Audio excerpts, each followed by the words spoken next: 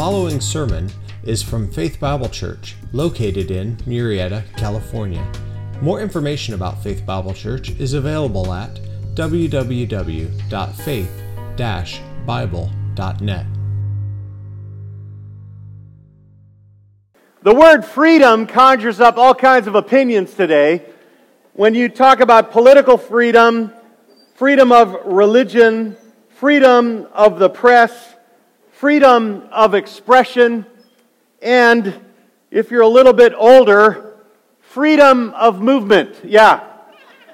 But in a world that strives to remove God from our consciousness, moral freedom is everybody's goal today. But those who submit to Christ and follow His Word, spiritual freedom is kind of a dividing line. There are those who are free and those who are still enslaved. Which brings up the big dividing line, which is there's two kinds of way to look at spiritual freedom. One is the wrong way, and that would be salvation by human achievement. This is where you see your own sin and you realize that I got to do something. I got to pray, I got to do sacraments, I got to walk through some religious hoops, I got to do so many prayers, and somehow I'm going to make God happy with me instead of angry at me. And so this kind of religion has a lot of penance and pleading and petitioning and self-punishment. The other form of seeking freedom from the weight of our sin, and that is salvation by divine accomplishment. That's those who turn to Jesus Christ uniquely to awaken our hearts, and if He does, all of our sin, past, present, and future sin, every possible one of them has now been taken care of and totally forgiven since Christ took the punishment and all of God's wrath on the cross for our sin. And now our standing before God is resolved forever. We are forever forgiven. And He transforms us with a new heart that actually desires to please Him and actually follow His Word. It's a different kind of freedom. Interesting enough, which one sounds most appealing to you? Which one makes you the most free? Are you genuinely, this morning, free and understanding what that means? Obviously, turning to Christ brings freedom, an incredible freedom that we're going to explore a little bit this morning. But I bring this up so that you might understand what's happening with the Galatians. Would you open your Bibles to Galatians chapter 3 at the very end of this particular book?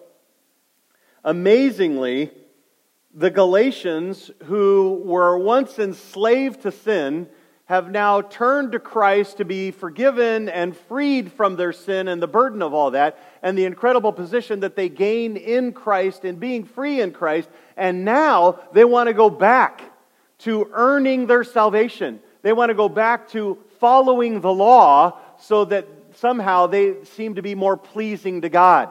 And they're confused. And so at the end of chapter 3, Paul's saying, look, the law was meant to bring you to Christ, but not as a way to be saved in Christ. The law was meant to drive you to an awareness of your own sin so you would cry out for mercy and grace and receive that from the Lord Jesus Christ and truly be free. But they are thinking, wait a minute, to be super spiritual, I've got to be somebody who's now, even though I'm in Christ, keeping the law, following the festivals, and keeping all the traditions, and somehow that's going to make me free. Well, Paul's going to clarify all of that this morning. And what he's going to do, stay with me, he's going to remind you of what you were before you were a Christian. He's going to talk about what Christ did to save you. And now he's going to highlight just 4 of the many ways that you're free in Christ. Because he's saying with each point, he wants to say, why would you go back? Why would you try to go back and earn your way? Why would you try to go back and keep all those rules and regiments and somehow please God when Christ took care of that for you and made you free? So let's read it out loud together, shall we? Verses 23 through verses 29 of Galatians chapter 3. Let's read it out loud from our outline together. Here we go. But before faith came, we were kept in custody under the law, being shut up to the faith which was later to be revealed. Therefore the law has become our tutor to lead us to Christ, so that we might be justified by faith. Well, now that faith has come, we are no longer under a tutor. For you are all sons of God through faith in Christ Jesus. For all of you who were baptized into Christ have clothed yourselves with Christ. There is neither Jew nor Greek, neither slave nor freeman, neither male nor female, for you are all one in Christ Jesus. And if you belong to Christ, then you are Abraham's descendants, heirs according to the promise. Last week, Paul reminded the Galatian churches that the law was given to expose our sin. And the law can't give you salvation, but to reveal your need of salvation. Now listen, the law, when you get hit with it, it creates a down, dark time, does it not? When you get hit with it, you're going, I failed at that, I failed at that, I failed at that. He's trying to bring you to the bottom of yourself so that your self-sufficiency is crucified and killed, and therefore you're going, I have no other hope but that to cry out for mercy and grace that God would lavish upon me. That's what the law does. It creates a dark moment that creates the best moment of your life. And that's what he's talking about here. Interesting, salvation by grace through faith brings freedom from the slavery of religion, the slavery of sin. And these verses are amazing. It's not only that Christ alone saves you and makes you free. These verses teach you that you're now free from all condemnation, so much so that you're clothed with Christ. You're made into family. You belong to God's family. You're immersed in Christ. You're clothed with Christ. You're one with one another. You're now a part of this massively incredible family that has every race, every other nationality, all born together now in one family and equal before God and given an eternal inheritance which cannot be taken away from you. He's going to motivate you by telling you what He's given you, so you'd go, why would I ever want to go away from that? So understand, Paul begins by reminding you where you were before you met Christ. So point number 1 in your outline, stay with me, and that is remember when you weren't free under the law. And Paul starts this with 2 illustrations in verses 23 and 24. The first illustration is the prison system. The prison system. Take a look at it. Verse 23. But before faith came, you were kept where? Oh, say it again. In where?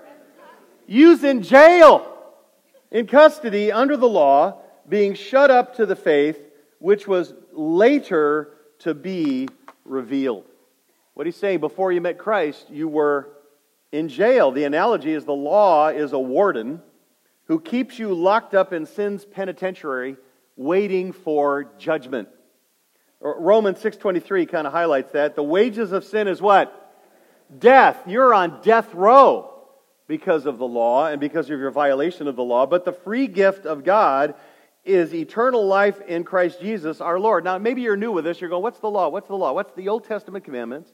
It's thou shalt not covet, and then you covet. You know, thou shalt not lust, but you lust. Thou shalt not lie, but you lie. And so it's showing you where you violate the truth of God's character. And the law and all its penalties chains us and punishes us. Remember last week, verses 19 to 22, the law exposed our sin, that we're in bondage to sin. We can't get free on our own. We can't stop the pain. We can't remove the consequences. We can't, somehow be delivered from sin's eternal judgment through our own effort. We're kept in jail. Now verse 23 picks up on that. He says, now you're in custody. Now, if you're not in Christ, you're not free from sin and its punishments. Again, why is he saying this? Because the Galatians are tempted to go back to the law and keeping the law in order to be saved. So he's saying, don't do that. You were in custody. You weren't free. Now, I want you to look at this verse 23 2 different ways. All right? Stay with me if you're a note taker. I want you to look at it personally, and then I want you to look at it nationally. And by the way, this passage will continue to do that. It'll look at it personally and look at it with the nation of Israel in view. So you want to get both of those. Interesting enough, personally, you and I are in a helpless, hopeless condition before we met Christ. Do you remember how much in bondage you were to sin before you came to Christ? Christians, we often forget that, do we not? We forget where we were. Some of you, had a nice, safe kind of Christian home environment, and so you were aware of your sinfulness and lying. Some of you came out of the world and you were just as corrupt and as diseased as possible. And you remember that vividly, how the Lord rescued out of that lifestyle. Anybody with me on that? You remember that? Well, Paul's trying to say, look, remember that, what you were before faith came. See verse 23, before faith came, before Christ came. Remember that.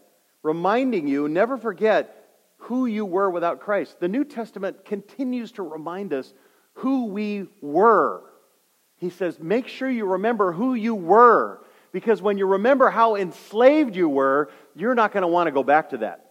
That's what he's telling the Galatians. So he says in Titus chapter 3, verse 3, what's he say? It's there in your outline. For we also once were, in the past, foolish ourselves, disobedient, deceived, enslaved to various lusts and pleasures, spending our life in malice and envy, hateful, hating one another. But when the kindness of God, our Savior, and His love for mankind appeared, what did He do? He saved us. Was it because we worked for it? We earned it? No, not on the basis of the deeds which we have done in righteousness, but according to His mercy, His grace, by washing of regeneration, renewing of the Holy Spirit. He saved us. We didn't earn it. He did it. Amen? That's right. Paul reminds you, it is crucial that you remember what you were, or you'll forget how free you are in Christ. Religion can fix the outside, but only Christ can fix the inside. Religion can make you look good, but only Christ can actually make you good. That's right.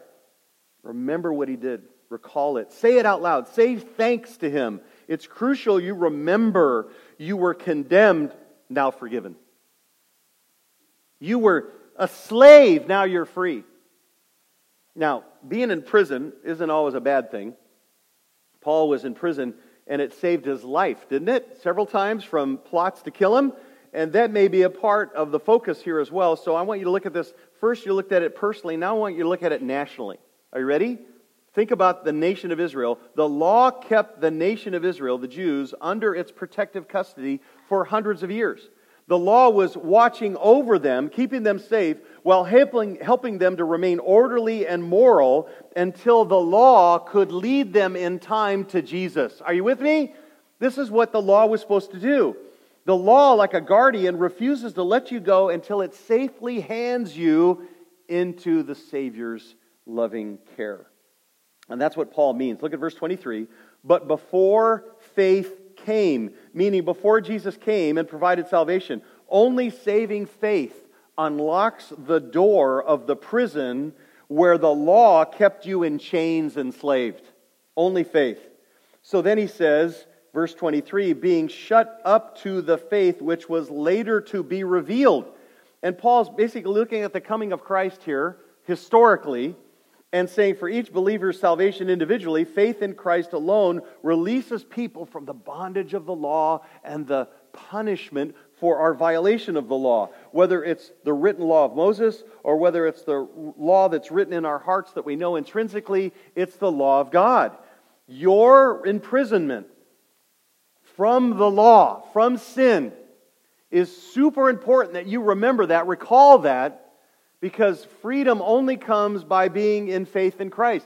And if you're a Galatian, Paul's basically saying, look, you're going back to slavery. You're going back to this life that you couldn't wait to get out of. So that leads us to number 2 in your outline. Let the law lead you to freedom in Christ by faith. These points are basically reflexive of what the truth is in the text. So let the law lead you to freedom in Christ by faith. The second illustration comes from the nursery. The nursery, now not your nursery, but the nursery that was in vogue way back when in the first century. Look what verse 24 says. It says, therefore the law has become our what?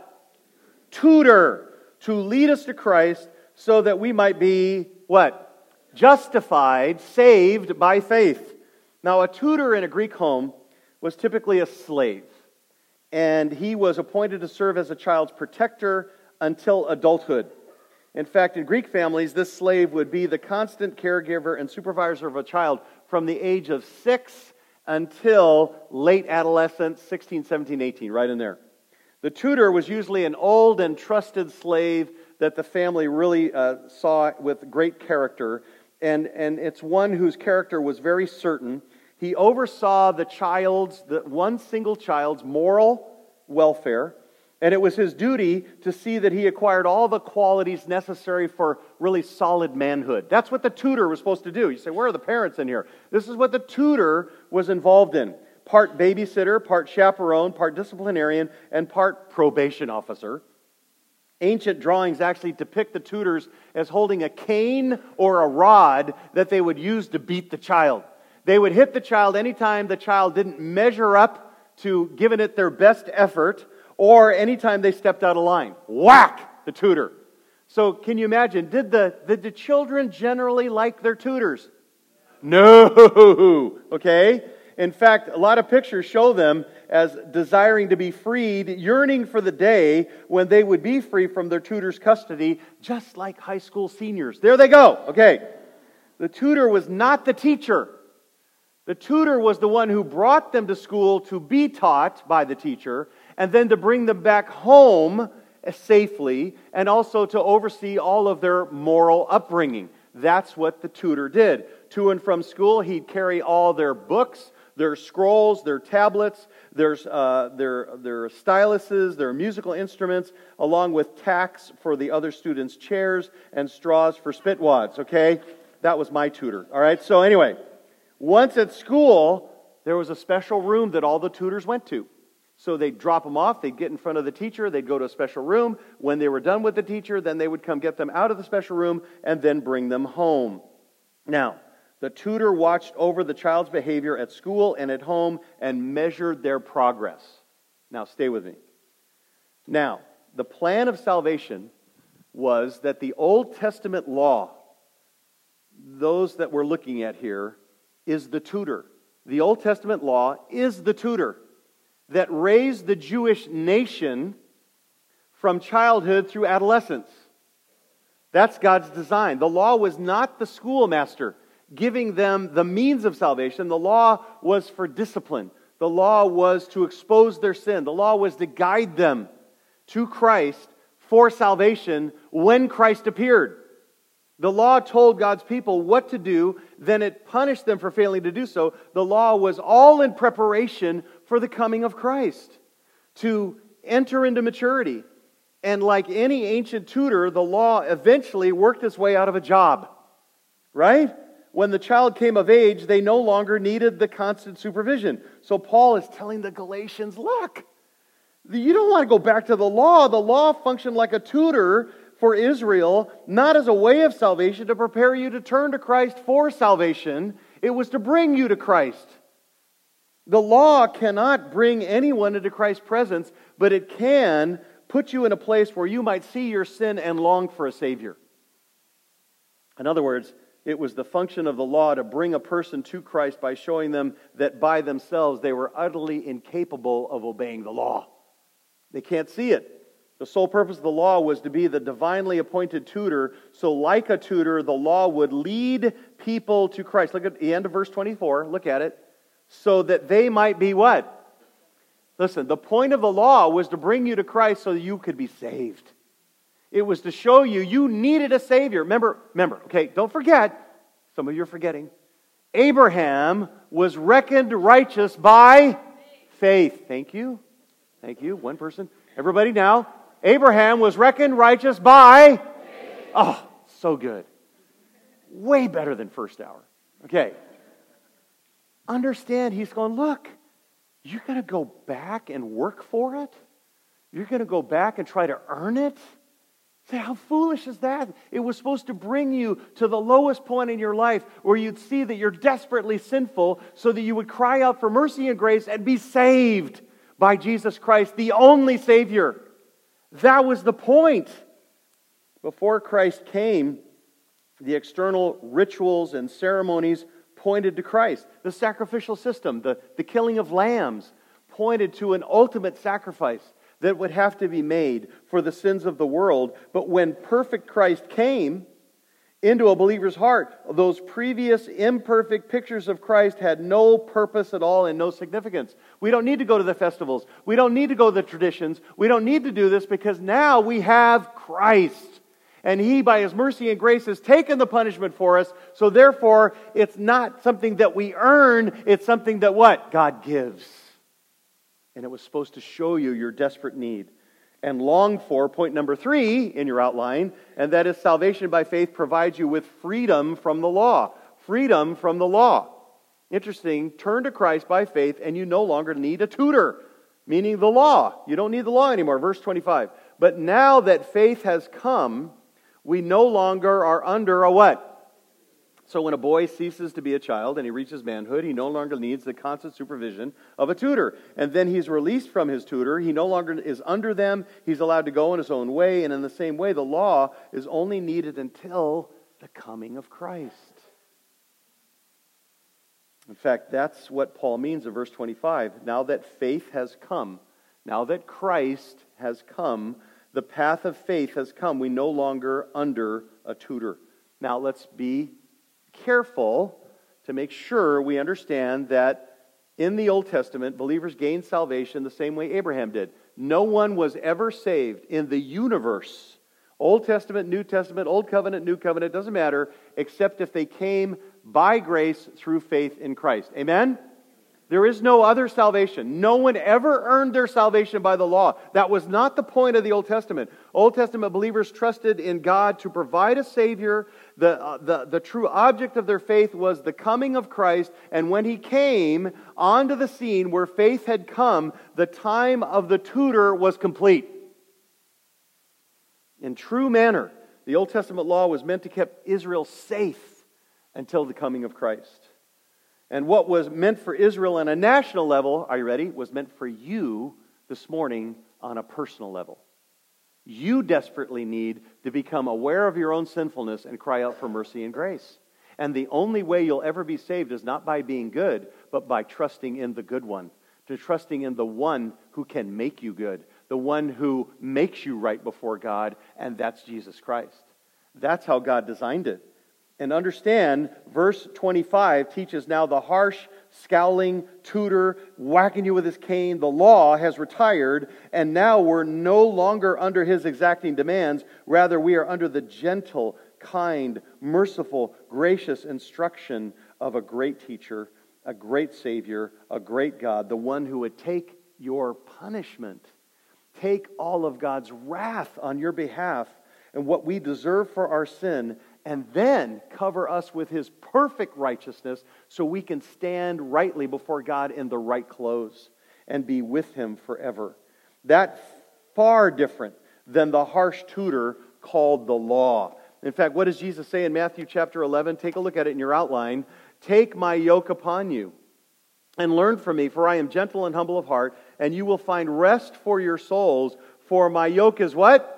Easy, and my burden is light. Christ did all the work to save us, telling you that faith in Christ brings freedom. Not freedom from obedience, but freedom to obey, to please the Lord. Now we're right with Him. We can walk with Him. We can find rest, to be free from heavy burdens, to enjoy His presence, to know the intimate love and experience joy. You're free. Again, one more time. Did you forget? And have you forgotten how enslaved you were to sin before you came to Christ? It is so important that you remember, because otherwise you'll be tempted to try to earn your salvation, just like the Galatians here, shockingly. They're tempted to move away from the freedom of grace, back under the harshness of law to earn their salvation.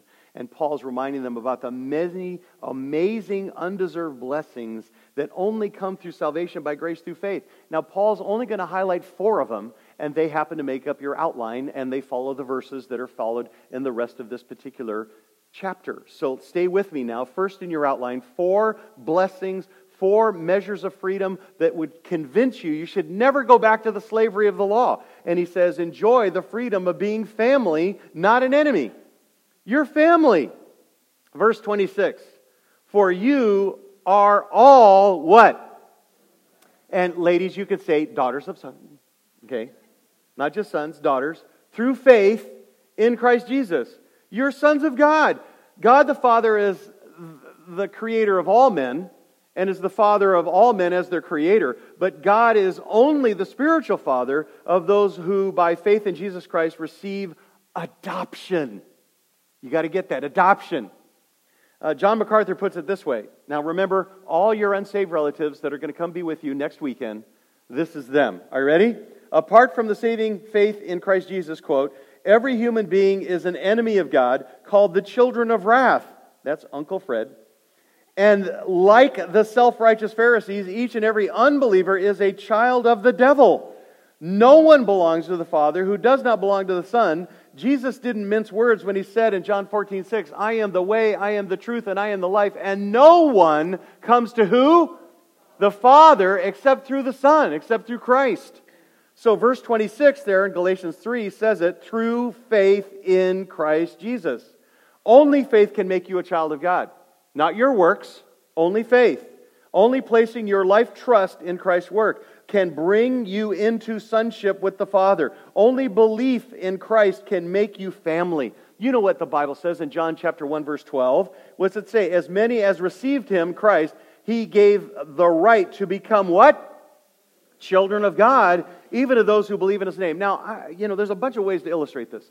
But when your dad owns the factory, you're really free to play around the factory. Are you not? Now, it's the outside kids that are going to get in trouble, but you're family. So you've got a little bit of a kind of this sweet relate. Well, that's us. When we are made the sons of God, we're free because we're family. We can be around His factory on this planet and what He's doing because we're family. Are we ever going to get thrown out of the family if we're truly family? Yes or no? No, you're stuck. You have a loving Father, and that's never going to change. Never. He adopted you. And that adoption cannot be undone. It can't be. In fact, we're so intimate. Take a look at Galatians chapter 4, verse 6 that we'll look at in a few weeks here. And because you are sons, God has sent forth the Spirit of His Son into our hearts, crying what? And everybody knows what Abba means in this room. It is basically an Aramaic word for father that means daddy or papa. He's talking about your relationship with Jesus Christ, with God the Father, is so intimate, you call Him daddy. Wait, you're missing it. You should be smiling right now, because at your worst day, at your worst moment, you can smile, be quiet, and be in the presence of your Father and know that He's in control and that He loves you. Anything bad happened to you lately? Gene and I got a new car. It's every 17 years we get a car. Every 17 years. We've had it for 6 weeks. And some truck smashed the snot out of my car. I stepped out of the car after, and I looked, and the truck that had hit them was on its side. It was a serious accident, praise the Lord. And it doesn't matter. Because I'm a child of the King. It doesn't matter what happens to me. It's only a car. Now it's a used car. Who cares? I'm a Christian. I'm inheriting billions. I'm set for eternity. Nothing in this life should affect. Do you understand what I'm saying? It doesn't matter, those things, because you're a child of the King. You know what's interesting about that? We'll learn some about that in a minute. The Holy Spirit brings you into this personal, intimate relationship. And Galatians were tempted to abandon this incredible level of intimacy for a distant, impersonal God that they're trying to earn His favor by doing good. It doesn't work that way. Secondly, in your outline, enjoy the freedom of being immersed in Christ and made to look like Christ. Verse 27. For all of you who were baptized into Christ have clothed yourselves with Christ. Baptized, not talking about water baptism here. We know that because he associates it with clothing here. He's talking about dry baptism or spirit baptism. And he's saying, like you're covered in water baptism, you're covered with Christ in spirit baptism. You're covered the moment you become a Christian as if you have new clothes on. Right? And we've talked about this many times. You're now robed in His righteousness, right? You've got not the Gucci label, you've got the Jesus label. I mean, you are smarting because God's going, I like that outfit. Because that outfit's welcome at my wedding feast. Not these other outfits, but this outfit. An amazing thing, He placed you in Christ by the spiritual miracle of union with Him. You and I died with Jesus. We were buried with Jesus. We rose with Jesus. And we are in Christ in the fullest possible way. We are clothed with Christ. This is a mystery, but it places you in Christ so that basically all the punishment that was due to you now fell on Christ. And it's taken care of. In fact, it's so intimate. 1 Corinthians 6:17, what's it say? The one who joins himself to the Lord is what? One spirit with Him. So when the Father looks at you, the sinful believer, the saint who sins, what does He see? He sees His sinless Son. You're in Christ. So He sees His sinless Son, not you. Positionally before God, you have put on Christ, His death, His resurrection, His righteousness, and now only faith in Christ, which creates this union that baptism symbolizes, never performing by the law. The law doesn't immerse you in a personal God. The law immerses you in impersonal rules. The law doesn't bring you close to Christ. The law shows you how far you are from Christ. The law doesn't make you look like Christ. The law makes you look religious. But what we are is scuba divers. Because we're now immersed in Christ, surrounded by Christ, soaked in Christ. Like clothes, again, not Gucci, not Dior, not Armani, but Christ. And you know what? I know that you've been in a situation like this. They're vividly burned into my brain for some reason. Every time I went to an event when I was improperly dressed. Do you remember that moment? Come on, you had to have been there. And you're like, if I could do anything right now to change my clothes. I mean, I just, because I don't belong here in this outfit. I don't fit. Right? But now, Christian, you fit. And in God's eyes, you are welcome in His presence anytime. And He will welcome you into His presence for all eternity. That's what He's done as you being clothed in Christ. Clothed means your identity is Him. Listen, it's not about being a math geek. It's not to be about being an athlete. It's not to be about a homemaker or a salesman. It's about you're in Christ. Your identity is first in Christ. Right? Even above family. In fact, you're clothed with Christ means that your clothes protect you from cold and harm. Well, your relationship with Christ protects you. There's nothing you need to worry about. In fact, clothed with Christ is motivating us to live for Christ. He's the one that we want people to notice now. You know how, I'm sure no one in this room ever wears anything that want other people to notice. I'm sure that just doesn't, it boggles the mind that anybody would live that way. Then I've got this kind of outfit on, that kind of thing. But now, you want people to notice who you're clothed in.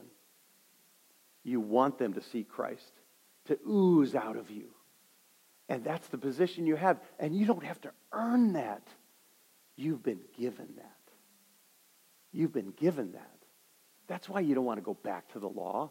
You don't want to try to earn your way. You were blessed with that.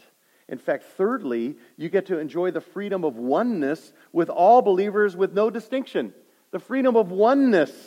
In fact, in the church, there's no difference between members. We all are children of God. In fact, verse 28 says the distinction between Jew and Greek and slave and free, male and female is wiped out. This is shocking. Now, you got to understand, this verse has a little bit of background that you might not perceive. So let me give it to you. If you were a Jew and a man, every morning, what Paul repeated before he became a Christian, his entire pre-Christian life, he would pray this prayer. He would pray, Lord, thank you that thou hast not made me a Gentile, a slave, or a woman. Wow. That's literally what they would pray. Conservative male Jews. And Paul takes that same prayer and just slams it and reverses it in such a way that basically all the old distinctions are gone. He uses those same categories and says, no, now there's no distinction. Look at verse 28. There's neither Jew nor Greek, no Gentile. Okay? There's neither slave nor free, not a slave. There's neither male nor female, for you are all what? One in Christ. Oh my gosh. Verse 28 means all those who are one in Jesus are now one with each other. Did not Jesus pray that they, the church, that God's people would be one just as He and the Father are one. Did He not pray that? He did. That's an incredible kind of oneness that He's seeking. And this verse does not deny that there are distinctions racially, socially, sexually, distinctions among Christians. There are. And there are actually specific things that we pursue in those distinctions, but it affirms that those distinctions do not result in any spiritual inequity before God. There's no inequity. The first century, many believed, especially the Jews here, that men, males in general, free men were better than others. The gospel destroys all of that distinction. That's the way it was. The gospel means that I am a Christian first before I'm anyone or anything else, including family. The gospel means all barriers that separate me socially, culturally, racially, class-wise, gender-wise are all destroyed. Now, you would all agree with this. Differences between us can be dividing. Would you agree with that? They can be dividing. They can actually be threatening. They can cause fear. They can also be awkward. But when you are in Christ's family, everything changes. Everything changes. Keeping the law to be saved promoted competition and division. When you're trying to be good enough to be accepted by God, you're trying to be better than other people. And it created this competition. But the gospel destroys all competition because Christ accepted you. Christ affectionately pursues you. Salvation comes as a gift by God's grace, and it has nothing to do with what you've done, how you've lived, or your race, or your sex, or your class, or your family, or your country. Can I hear an amen to that? Now, all of a sudden, when you're looking, at the family of God, it's like we're in Christ, and nothing else matters. You come from Zimbabwe, who cares? You come from South Africa, who cares? You have an Asian descent, you're any kind of race at all, it doesn't matter. Because now you're in the family of the God of the universe. And that's all that matters. That's all that matters. Each one of you in Christ is now one in Christ. We're brothers and sisters forever. We function according to God's plan. We are equal before God. We do follow God's design for men and women. We do listen to those who are mature in Christ. We do submit to God-created authorities. But in Christ, we are what? One. The person who becomes one with Christ also becomes one with every other believer. And Paul's saying, you guys want to go back to dividing up and be like the Jews are superior? You want to act like that? Well, you're crazy. We're now one. All nations are one in Christ. And fourthly, enjoy the freedom of being given an inheritance through Christ in Abraham because of salvation by grace. Verse 29, if you belong to Christ, then you are Abraham's descendants and you are what? What's the next word? Heirs according to the promise. You don't have to be a Jew, Galatians, in order to become a child of Abraham. You just need to be saved to come to Christ by grace through faith. Paul makes it clear you Gentiles don't have to become Jews. You don't have to return to the law as a means of salvation or add the law to grace. You should not be pressured to become Jews or Catholics or monks or whatever. Just be saved by faith through grace and by grace through faith.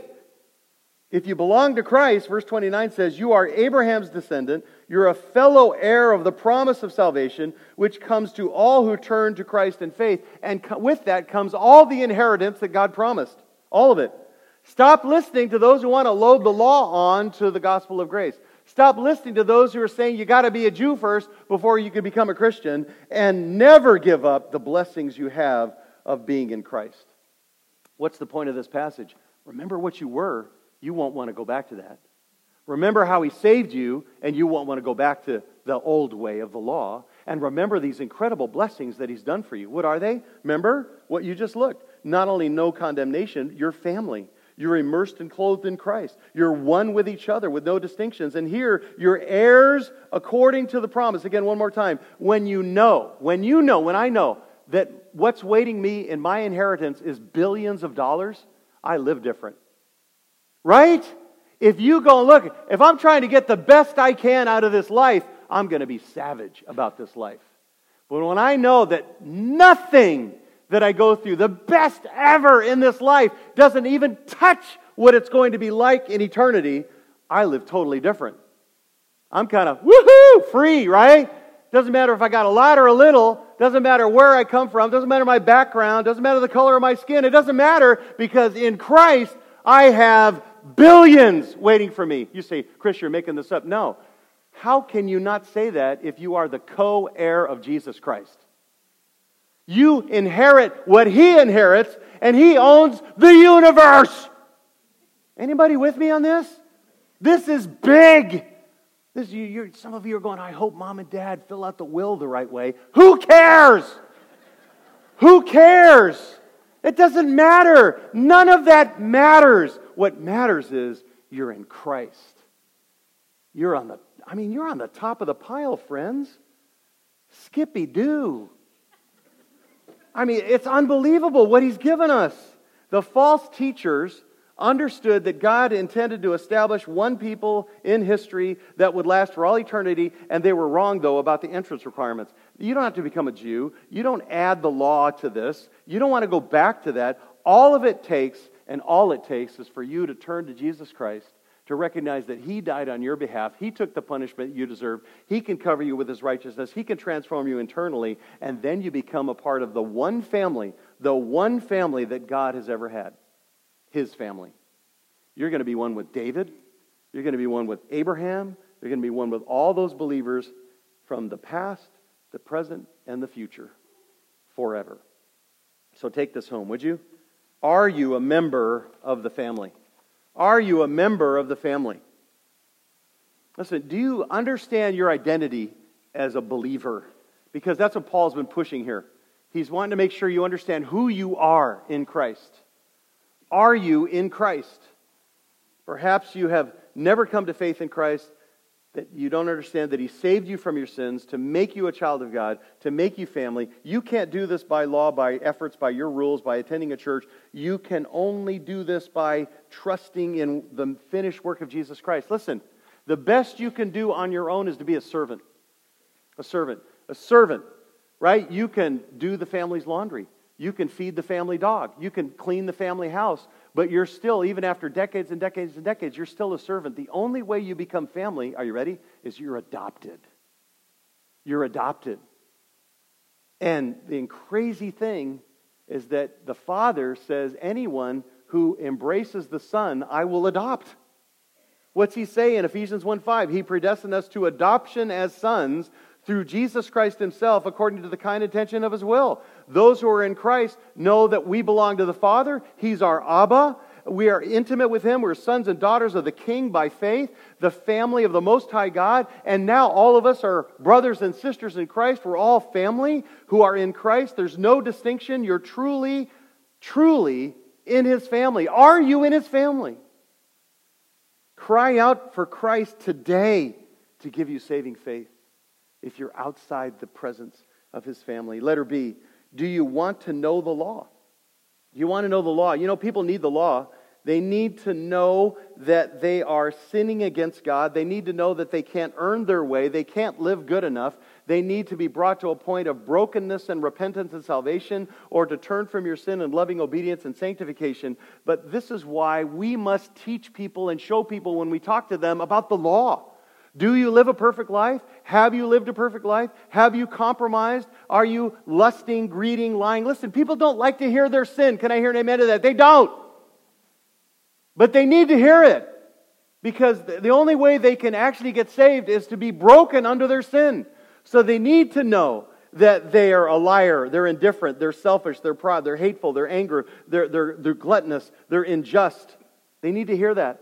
They need to hear that they're not supposed to be women preachers or homosexuality or trying to change your gender. All of that sin. Whenever anyone suggests that there is such a thing as sin, they immediately become defensive. They complain that Christians are being judgmental, and sometimes we are. But the real issue is, when it comes to obvious sin, we sinners, we don't want to be judged by God. That's the real issue. So you need to hear God's law, understand that God's law, because you're under His judgment, drives you to cry out for mercy and grace. You need to see that you have not measured up. In order to be a Christian, you're broken under your sin.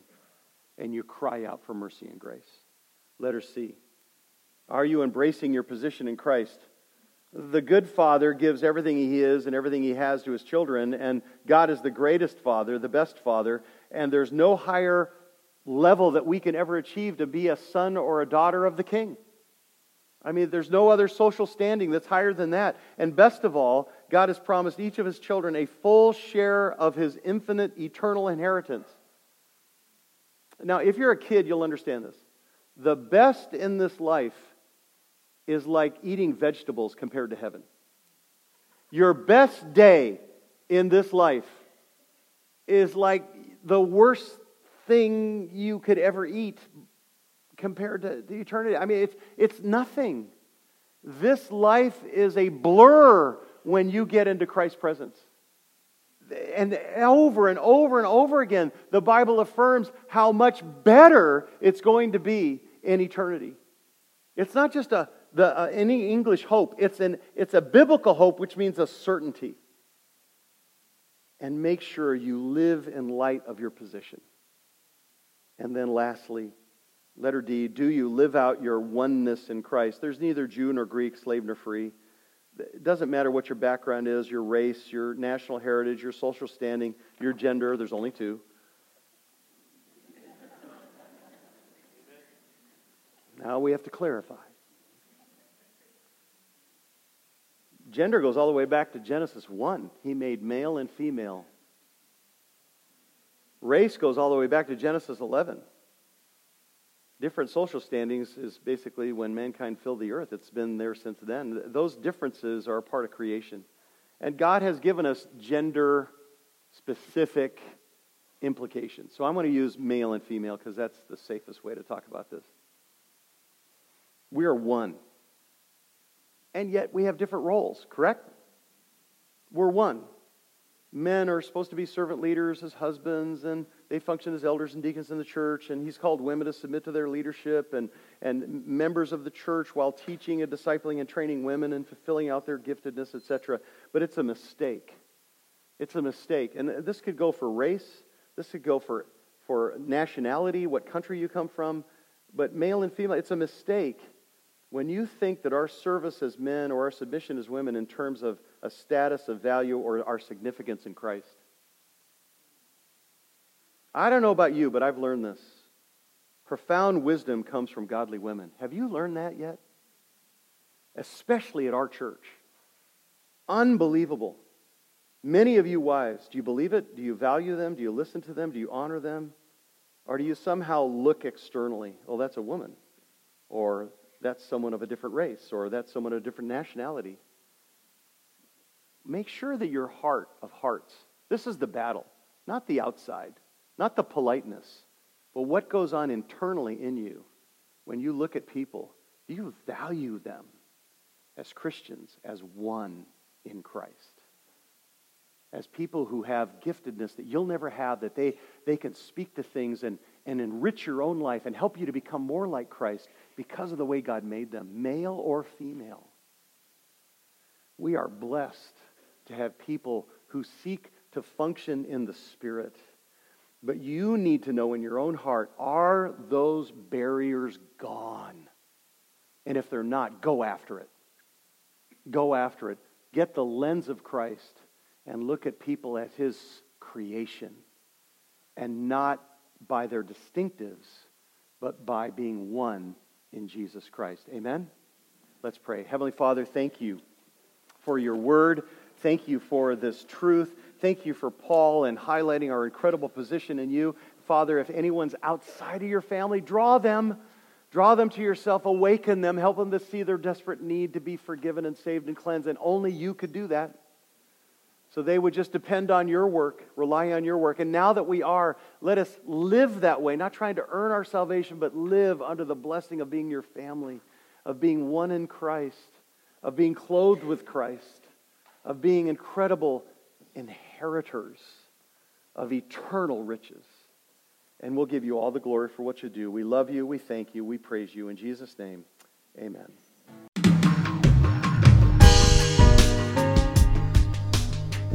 Thanks for listening today. Sermon audio from the last 3 years is available by podcast, and a larger archive from Chris Mueller and Faith Bible Church can be found at media.faith-bible.net. And if you would, please leave us a review on iTunes. It helps a lot. Thanks, and have a great day.